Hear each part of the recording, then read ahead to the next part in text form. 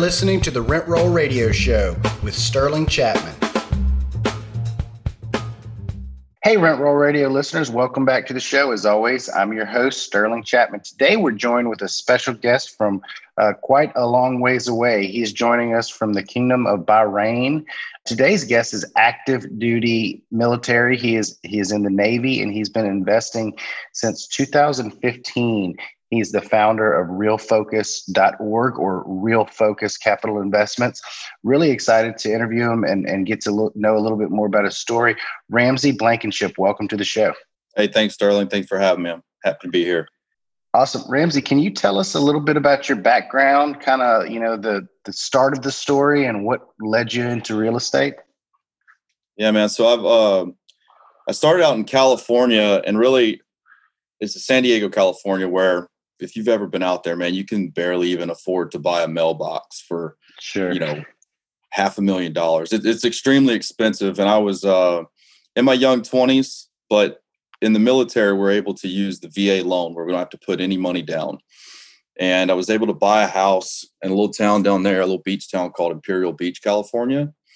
And at the time, I was just buying a house just for me and my family. I wasn't looking at it as an investment or anything along those lines. But I got orders, I got transferred to Panama City Beach, Florida. And this was in 2014. And so when I sold my house out in Imperial Beach, the market had appreciated, and me and my wife walked away with $40,000. And I was like, we're rich. I was young 20s. I'd never seen $40,000 before in my life.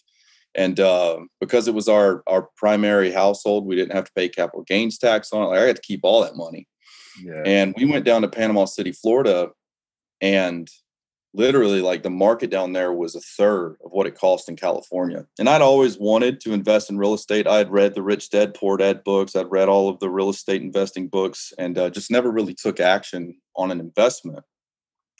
But when I was growing up, my dad had told me about the idea of, like a duplex and living in one side and renting out the other half. And I told my wife, Hope, I was like, hey, babe, I think we ought to do this. We need to buy a duplex, live in one side, rent the other side. Our mortgage will be paid and we'll just live rent free. And she was like, yeah, how about no? How about I'm not doing that, right? And I was like, well, what do you mean? She's like, it crushed my whole plan. And she was like, Ramsey, we're growing a family. Like, we have 2 dogs. I don't want every time that we have an argument or every time we have a movie or loud music playing that we have to worry about disturbing our neighbors because we share a wall. And so I was pretty crushed, but I started to think about it. And what I did not hear from her, I heard no, but what I actually heard was yes, comma, but, right? And so I started to think about that, like, okay, she's willing to do it, but she doesn't want to share a wall, right? And that was kind of like we can probably compromise there as long as I find a place where we're not sharing a wall. So I went out and found a place that was a 3-bedroom, 2-bath house, garage, fence for the dogs, yard for the kids, and everything that we wanted. But on the backside along the alley, there was 2 little 500 square foot cottages that were completely detached and had their own alley access. Like, you couldn't even tell that they were part of the property. So I went and brought my wife to go look at the house, just the house. I didn't even tell her about right. Set her up. Yeah. And I was like, what do you think about this? And she's like, it's great. You could live here. She said, yeah, we're only going to be here for 3 years. It's fine. I says, okay, let's buy it. And she's, all right, fine. And so that whenever we closed and got the keys, I took her to the back. Wow. You carried it all the way through. Wow. Yeah, dude. And I went and I showed her. I said, it was right before we were going to do the signing documents. It was the final walkthrough. I said, hey, I want to show you something. Went to the kitchen, had this big window that looked over the backyard, and you could see the roofs of those cottages from there. And I says, what do you think about the neighbors? And she goes, they look like neighbors. I says, okay, so you don't think that those neighbors live too close or anything like that? And she's like, Ramsey, we're going to have neighbors. And I'm like, deal. I says, those 2 cottages on the back come with the house. And she's like, what? And so she wasn't mad, but she was just like, why am I just figuring this out? And I said, our mortgage is going to be $1,200. Each one of those cottages rents for $600 and $650. We're going to get paid $50 to live in this house. And whenever we realized that, because we get a housing allowance, it was like $1,500, and we were literally taking that $1,500 a month and putting it in our pocket. And before that, man, like I told you, I read a lot of the books, right? I'd read the Dave Ramsey book. I had read the Automatic Millionaire book, and everything that I read from Dave Ramsey was like, take all your money out of your bank account, put it in these envelopes, divvy it out. Like every penny needs to be accounted for. And the Automatic Millionaire one was like, don't drink, don't dip, don't smoke, like don't go to the movies so much, don't eat at nice restaurants, save.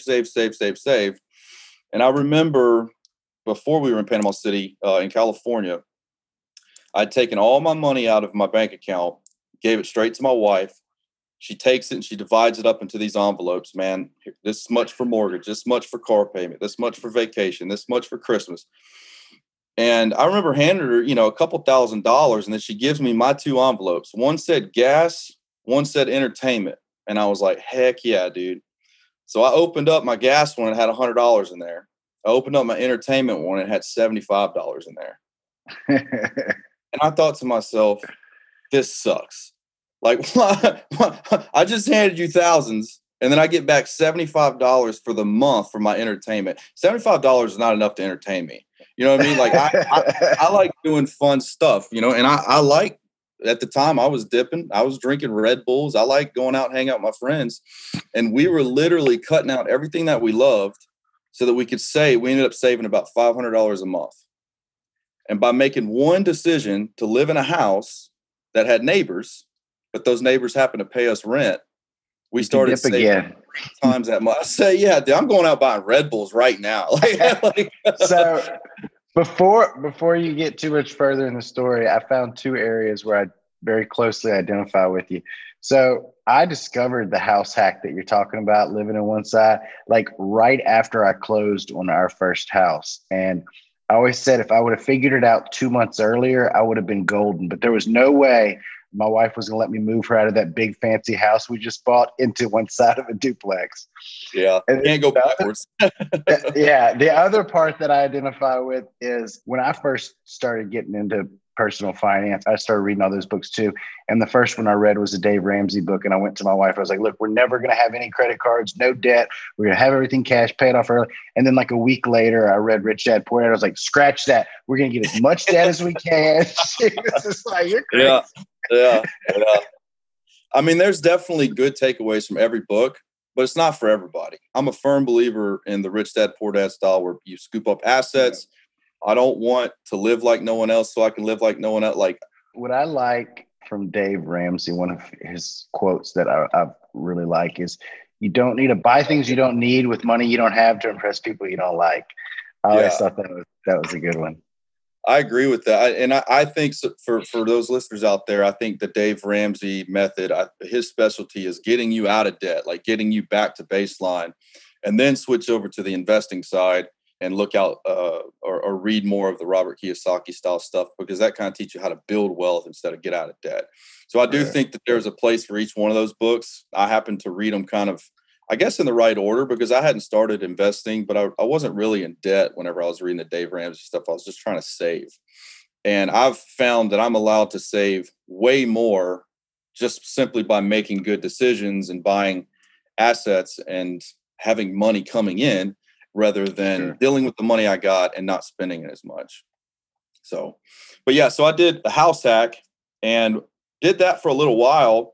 We lived there for 3 years, but while I was there, like I said, I was able to save up about $1,500 a month. And 10 months later, I had $15,000 saved up. And I went and bought my first actual investment property, one that I didn't live in. And it was just this little bitty duplex, bad part of town, not so great part of town, I should say. And I bought that thing for $40,000. Sounds like a bad part of town. Well, it wasn't the best part of town, but those people, they need a place to live too. And to this day, that little duplex, I just sold it, was the best investment. I bought it I put $12,500 down. it rented for $450 per side per month. I had a $300 mortgage. I was bringing in $900 a month. So I got my money back from that thing in 2 years. And then I just sold it in 2020. I sold it for $95,000. So I bought it for 40. Oh, wow. I ended up, I don't know what the word for seven, but I ended up 7Xing my money off just a little $40,000 duplex. And that was a very good like entry level investment for me to start. But from there, I moved up. I started buying small apartment complexes. I bought, a 7-unit apartment complex that I did the BRRRR strategy on. So the buy, renovate, re-tenant, refinance, repeat. And that worked out awesomely. I put $50,000 in cash in it to buy it. I put $50,000 to renovate it. And on my 30th birthday, I cashed out and got my $100,000 back. So I own that thing pretty much. It took me 2 years to do that. So I got my money back in 2 years. And that's kind of that's my threshold on most of my investments. And from there, just now it's like, okay, I've started investing with a house hack. Then I got a little bit more comfortable being a landlord. So I bought an investment property I didn't live in. And that got me a little bit more comfortable. And now I'm in multifamily. So I started going commercial multifamily. So each time I was getting a little bit more and more comfortable, like getting outside my comfort zone. And then, so, okay, now I'm going to start investing out of state, right, with friends, because the Panama City's a pretty small market. The inventory was starting to dry up.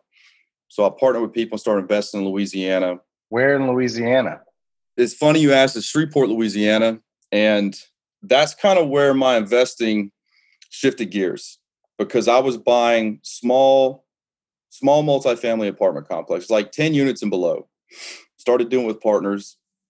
And I did my taxes a couple years ago. And in Panama City, things were going great. Right now, they're all under property managers. I was managing myself. Now, ever since I moved out to California, I can't do that anymore. So I get my report, close out my I think it was like 2018 taxes, and Panama City was crushing it. Then I do my Shreveport, Louisiana taxes, and it made, I think, $200 on 9 units throughout the year. And I was like, oh, whoa, what's going on here like this? So I called my partner and I said, what's going on, man? And he's telling me, he's like, look, everything looks like it would make money, because what we get in rents, if we're fully occupied, we would make a lot of money off of this. But delinquencies, vacancies, all of this stuff is crushing us. Welcome to Louisiana. Yeah, right. And I said, okay, well, why do you think that is, right? And up until this point, I had no clue about like market selection. Just kind of thought what worked in Panama City, I'm gonna copy and paste that in Shreveport, Louisiana. I couldn't have been more wrong, but I'm glad it happened, because now I've learned very well to evaluate a market from like a macro perspective and dial it all the way down to the neighborhood, the street, right? But it's funny because literally the day after I had this conversation with Brandon, I asked him, like, what do you think it is about Shreveport? Started listening to some podcasts and stuff about market selection. And I don't know if you know Neil Balwa. They call him mad scientist of multifamily. I met Neil last year. We interviewed him on the show. I use his little like free giveaway spreadsheet every time we look at a market. We initially did it when we were selecting markets. And now if we get like a one-off property in a market that we're not familiar with, the first thing I do is go run it through his little deal. It's very good. Yeah, it's he calls them, and in fact, our name Real Focus, he calls them his real focuses. And he told us whenever we went to his training, he's like, you guys need to use that, right? So we've taken a little bit further than what he's able to put out in like, a 50-minute podcast. But on that podcast, what I should say is that the interviewer asked him for some gold nuggets, and he goes, you want some gold nuggets? I'll give you some gold nuggets. He says, if you're listening to this and you're investing in Shreveport, Louisiana, you need to sell now. And I'm like, what? Dang it, man. And he started talking about why, like, when it comes down to it, healthy things grow and unhealthy things die, right? And that goes just as well for a city. And whenever we're talking about a city, if it's a healthy city, then people are moving to it so they can get better jobs, so that they can buy nicer houses in better neighborhoods. And when you break it down to market selection, that goes over population growth. It goes over median household income. It goes over median household value. It goes over crime rate. It goes over job growth. So if you just remember, whenever you're talking about where should I invest, if that city's got people moving to it, the reason they're moving there is to get better jobs so they can make more money, buy a nicer house in a safer neighborhood. And if that is happening, then that market is generally healthy, right? So yeah, so I don't know if I'd mentioned this earlier if you caught it, but I'm from Louisiana. I live in Louisiana. okay. And I have 44 units down here in South Louisiana. And there's specific areas that I know very well, but when I'm looking for larger multifamily, I don't ever want to buy in Louisiana, anywhere in Louisiana. And a lot of people ask me like, well, why don't, people hear I'm in apartment buildings and they're like, oh, well, have you looked at the one in New Orleans? I'm like, no. And they're like, well, why? And I said, well, think about all the reasons that would make a market or an area like poised for long-term growth. You've got job diversity, like our entire state is run off of oil and like they want to get rid of oil. So like, think about how that's going to work. You think about population growth, people are leaving. You think about crime, like I think the only people out there worse than crime are Mississippi. You look at low education, you look at high poverty. I mean, all the different like key economic indicators that would make for long-term growth are not here. So that's why we look in other areas.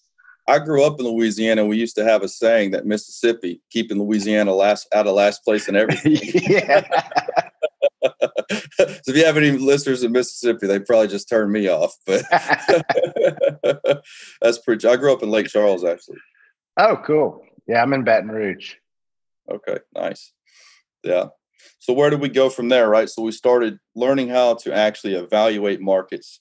And man, I tell you that has been, it's challenging because whenever I was just getting started, I was naive enough to not know better on what markets to search. And it got me started.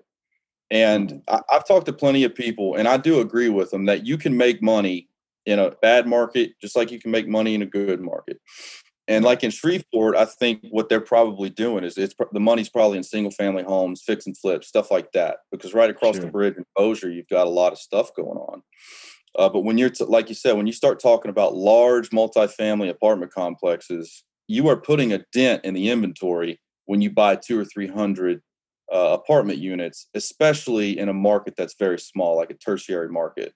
Mm-hmm. So it is a much larger risk in the multifamily world when you buy a multifamily property in a smaller market than it is when you buy something like Atlanta, right? So that's for us. Whenever we're looking at larger multifamily apartment complexes, we're typically trying to look at in like your NFL cities, right? Bigger cities, the outskirts of those, because there's just enough population to afford being able to do so.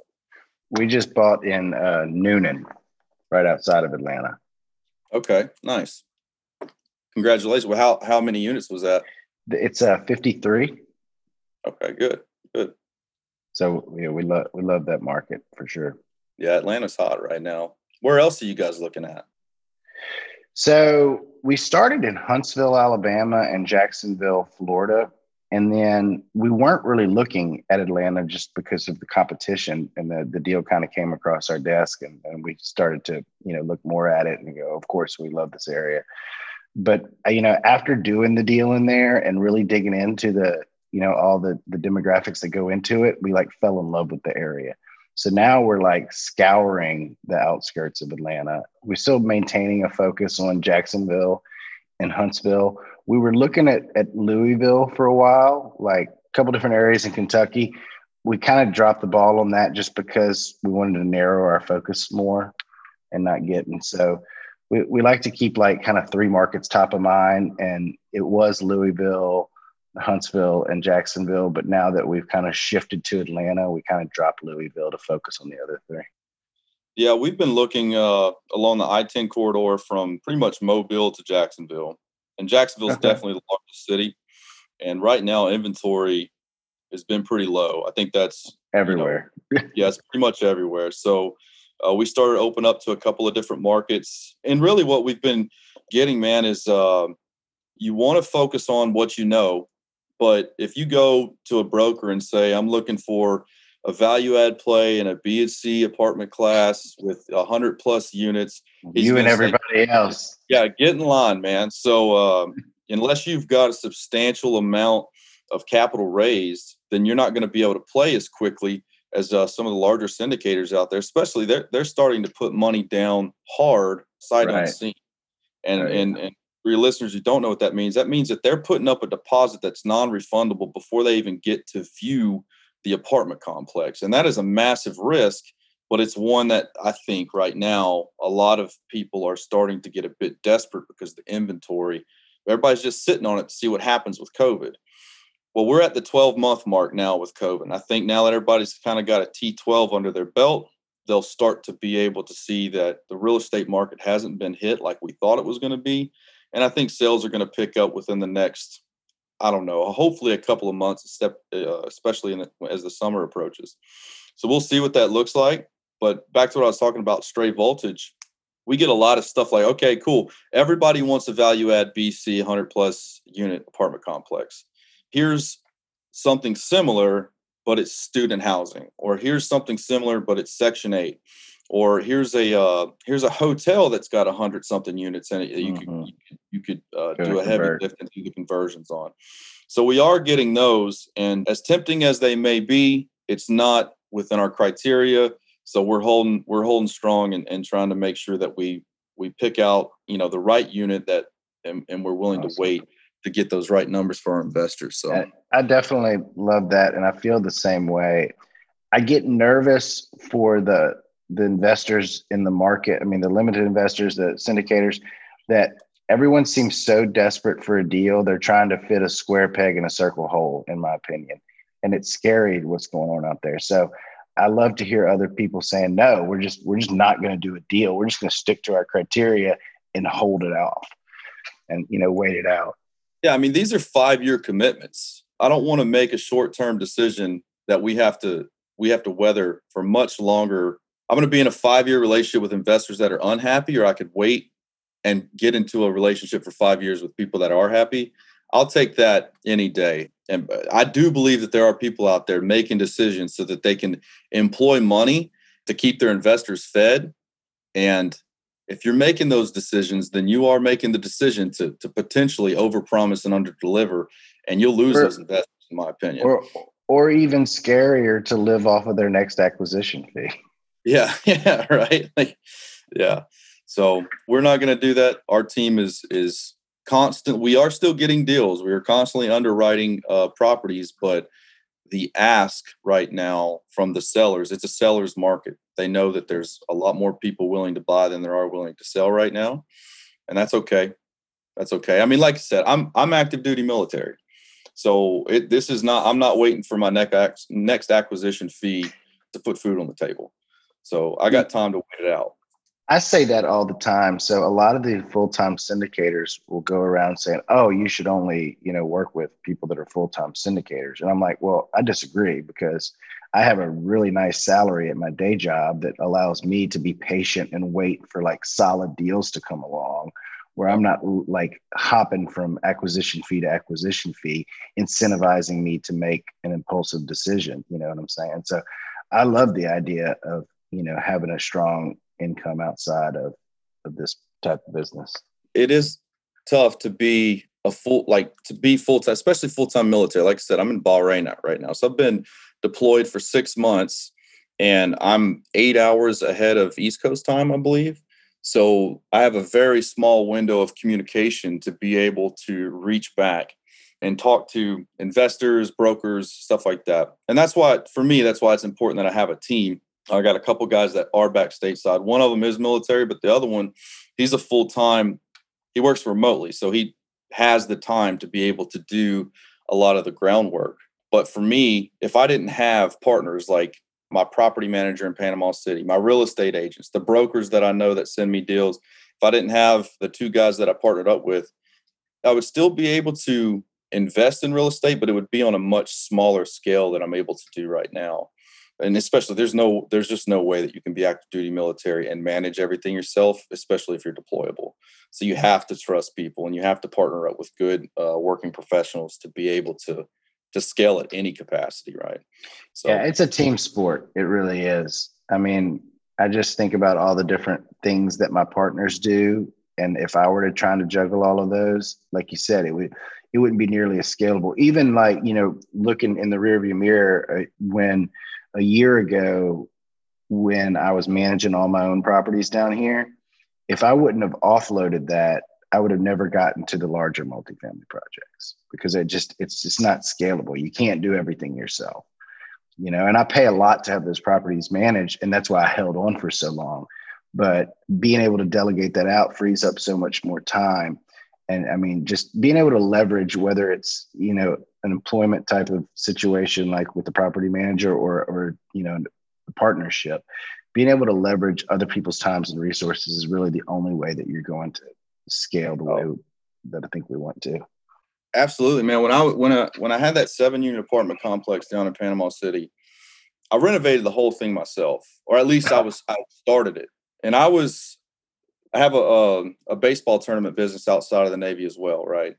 And we had hosted baseball tournaments on the weekends from, Mobile, Baton Rouge, New Orleans. It was all in the Southeast.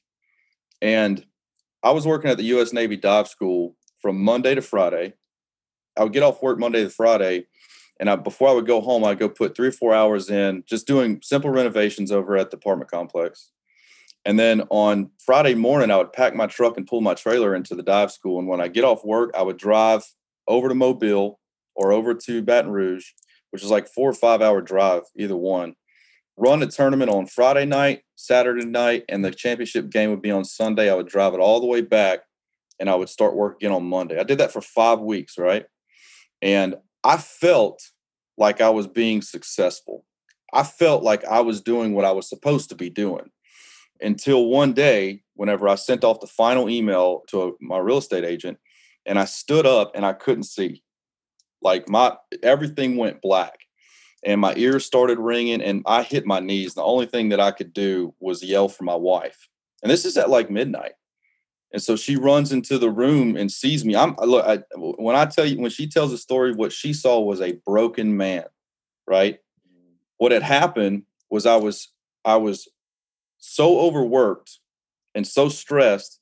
And then I had so much tension from staring at a computer screen that the nerves in my neck were trying to touch the nerves in my eyes. And it put pressure on my brain and gave me what's called a tension headache. And I didn't know this. I was like, it literally hurt to be like, it sound hurt, light hurt, everything hurt. Wow. And I finally went to the dive school because I went to the emergency room, man. They done a spinal tap. They did all kinds of stuff. Could not figure out what was wrong with me. And my diving medical officer was like, "Hey, have you been like working extra hours weekly?" I was like, "Yeah." He says, "Have you been hydrating properly?" I was like, "No, I've been out in the sun a lot, running these tournaments and doing all this work." And he goes, "Have you been staring at a computer screen a lot?" I was like, "Yeah." And he goes, "You got a tension headache." And that dude put me in like a full Nelson and held me there for like 5 minutes, and the headache went away. Right. I gave that guy the biggest hug. I've never hugged a man so hard in my life. I was like, "Oh my God, I don't know how you did this." But the point of the story is that I had to really start looking at how I was spending my time, right? I was in the military, we have what's called shore duty. So this is the 3 years that I'm not deployable, where we get off work. We work a 9-to-5 job and we don't deploy. We get weekends off. It's not normally like that, right? So that was my time to be spending with my family. But instead, I was spending my entire summer where my kids finally got off of school. That's the same time baseball tournaments start getting thrown. And I was in the afternoons, instead of going home spending time with my kids, I was going and renovating an apartment complex. So when I tell the story, I usually tell, "Oh yeah, man, I did the renovations myself. Everything sounds smooth." But the reality of it is I about killed my dang self. And so I went and hired a property manager. I started hiring contractors. The best thing that happened to me was I moved away from Panama City. So now I can't do that stuff. So I had to learn how to hire people remotely, or how to trust people with my assets. And it has been an eye opener now because I don't have to do that stuff. There are people who are willing to do drywall for $10 an hour.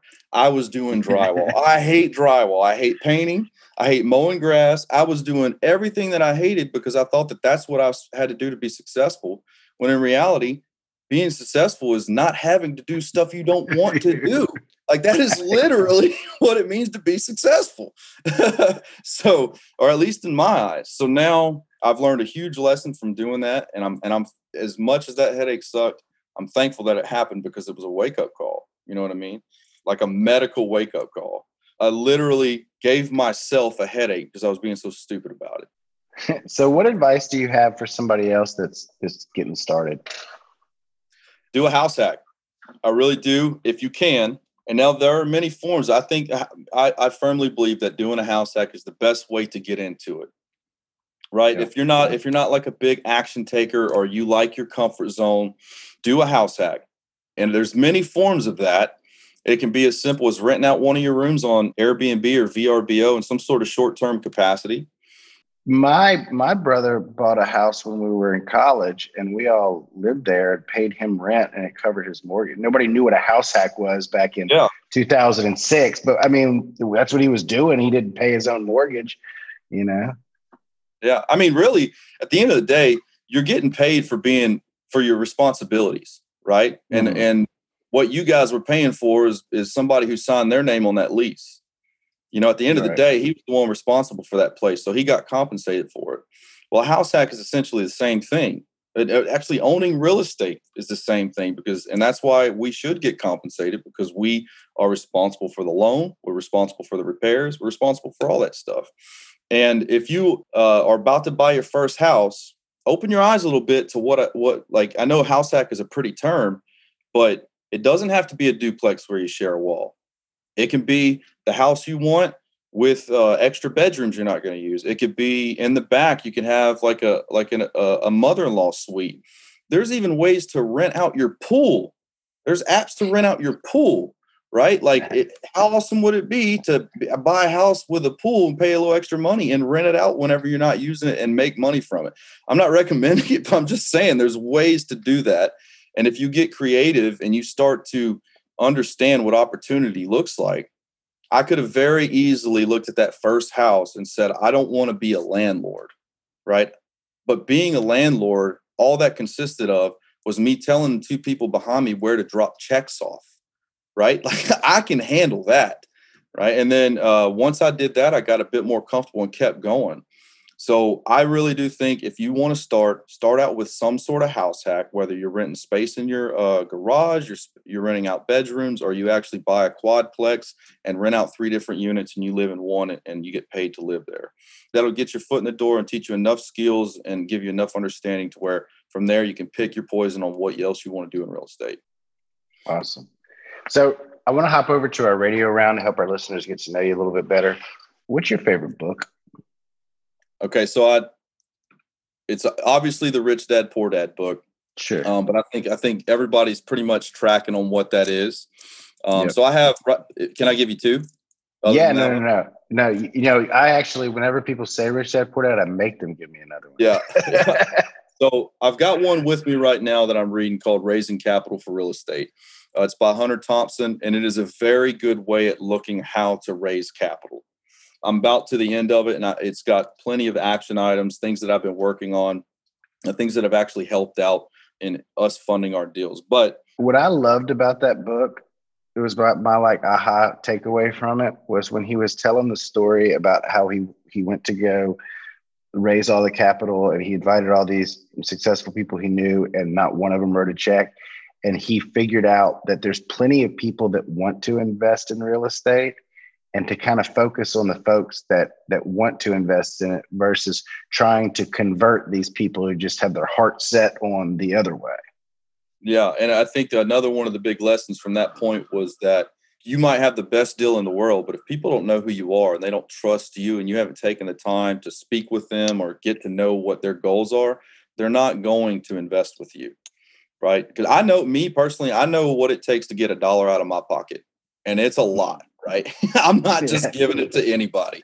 So if you're trying to sell me on something, in fact, I'm the type of person, if I'm walking down the street and somebody comes out and tries to sell me on something, I'm immediately turned off by that person, right? So he does give a good way on how to attract people who are interested in what you're doing, and essentially an indirect way to where they come to you wanting to invest in you, and now you don't really have to sell them. You can just establish a relationship with them.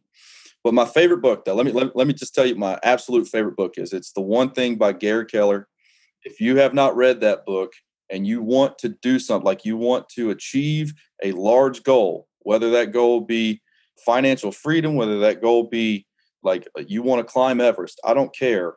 You need to buy that book because it teaches you how to focus, and it teaches you how to chip away and take like one bite of the elephant at a time, right? And he'll walk you through from a 5-year plan back to what are you going to do? What's the one thing you need to do today to make sure that you reach your goals? And I have tabulated and highlighted that thing, and I read it all the time. And in fact, I have a journal right here with me.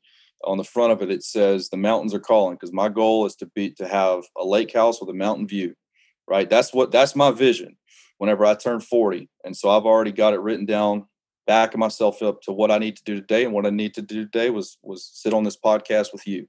So it works. It actually works, because here I am, right? So that is my absolute favorite book, but it's more along the lines of mindset than it is on anything else. Yeah, no, it's a great one. We've had a couple of folks recommend it. I read it after, I think Paul Moore recommended it on the show. Yeah, that's good. Next one, what's your favorite quote? Everything you want in life is just outside your comfort zone. Yeah. Right. I firmly believe that, because like I said, the moment you do something outside of your comfort zone, it's now in your comfort zone. Your comfort zone has just gotten a little bit bigger. And, my daughter, she's a skateboarder, and I watched her, and she started out barely being able to get on the board. And then she, started learning how to kick. It's just like riding a bike, doing a skateboard. The moment you've done it once, you can replicate it, and you just get better and better, and you add more tools to your toolbox and more skill sets. And now, to me, whenever I was first getting started, buying a 100-unit apartment complex didn't even fit in like my brain capacity, right? That's way too many zeros. And now we're vetting deals where 100 units is like our minimum, right? So it's all about getting outside of your comfort zone. And the moment that you reach something just outside your comfort zone, it's now inside of it. So I love that quote. Awesome. What's your favorite thing to do outside of work? So I just planned a trip. I bought me a van, not like a van life, but I bought me a van. It kind of is like a van life, but I ain't living in a van. Yeah, no way. But it's a one of those Sprinter vans, and it's got a queen size bed in the back. It's got like a kitchen in the middle, room for the kiddos and the dogs. And I just planned our trip. We are going to Joshua Tree. We're going to Prescott, Sedona, the Grand Canyon, Zion, Vegas, the Sequoia National Forest, and then back home in 2 weeks. We're not into it's a 2-week trip. So we are national park hopping all over the southeastern or southwestern portion of the country. And being out here in Bahrain, man, this place it's a flat piece of lime rock at the end of the day. Yeah. There is not very much nature in Bahrain. And for the past 6 months, I haven't walked on grass barefoot. Yeah. If that makes sense. Like you think you take it for granted, but everything out here is concrete surfaces. It's a beautiful country if you like buildings and culture, but I like nature and I'm ready to get away from people. And that's what I'm going to do when I get home. Awesome. Ramsey, how can our listeners find out more about you, get in touch with you, learn about your potential deals? All right. So our website is realfocus.org, and that's real as in real estate, focus.org. And then my email, you can email me anytime, is Ramsey, RAMSEY @realfocus.org. Awesome. Ramsey, thank you so much for joining the show. I learned a lot. I'm sure our listeners will too. And I really enjoyed just getting to know you a little bit better. So we'll definitely be keeping track and learn, following you on your journey. All right, Sterling. Thanks, man. I appreciate it. Thanks for tuning in to the Rent Roll Radio Show, brought to you by Crestworth Capital. We hope you enjoyed the show. And if you did, please hit the subscribe button and leave us a rating and review. You can also visit us at crestworthcapital.com or rentrollradio.com, or follow us on Facebook at Rent Roll Radio or at Crestworth Capital. If you would like to reach us, feel free to shoot us an email at info@rentrollradio.com or sterling@crestworthcapital.com. We hope you come back next week to join us on some more of our journey. Until then, happy investing.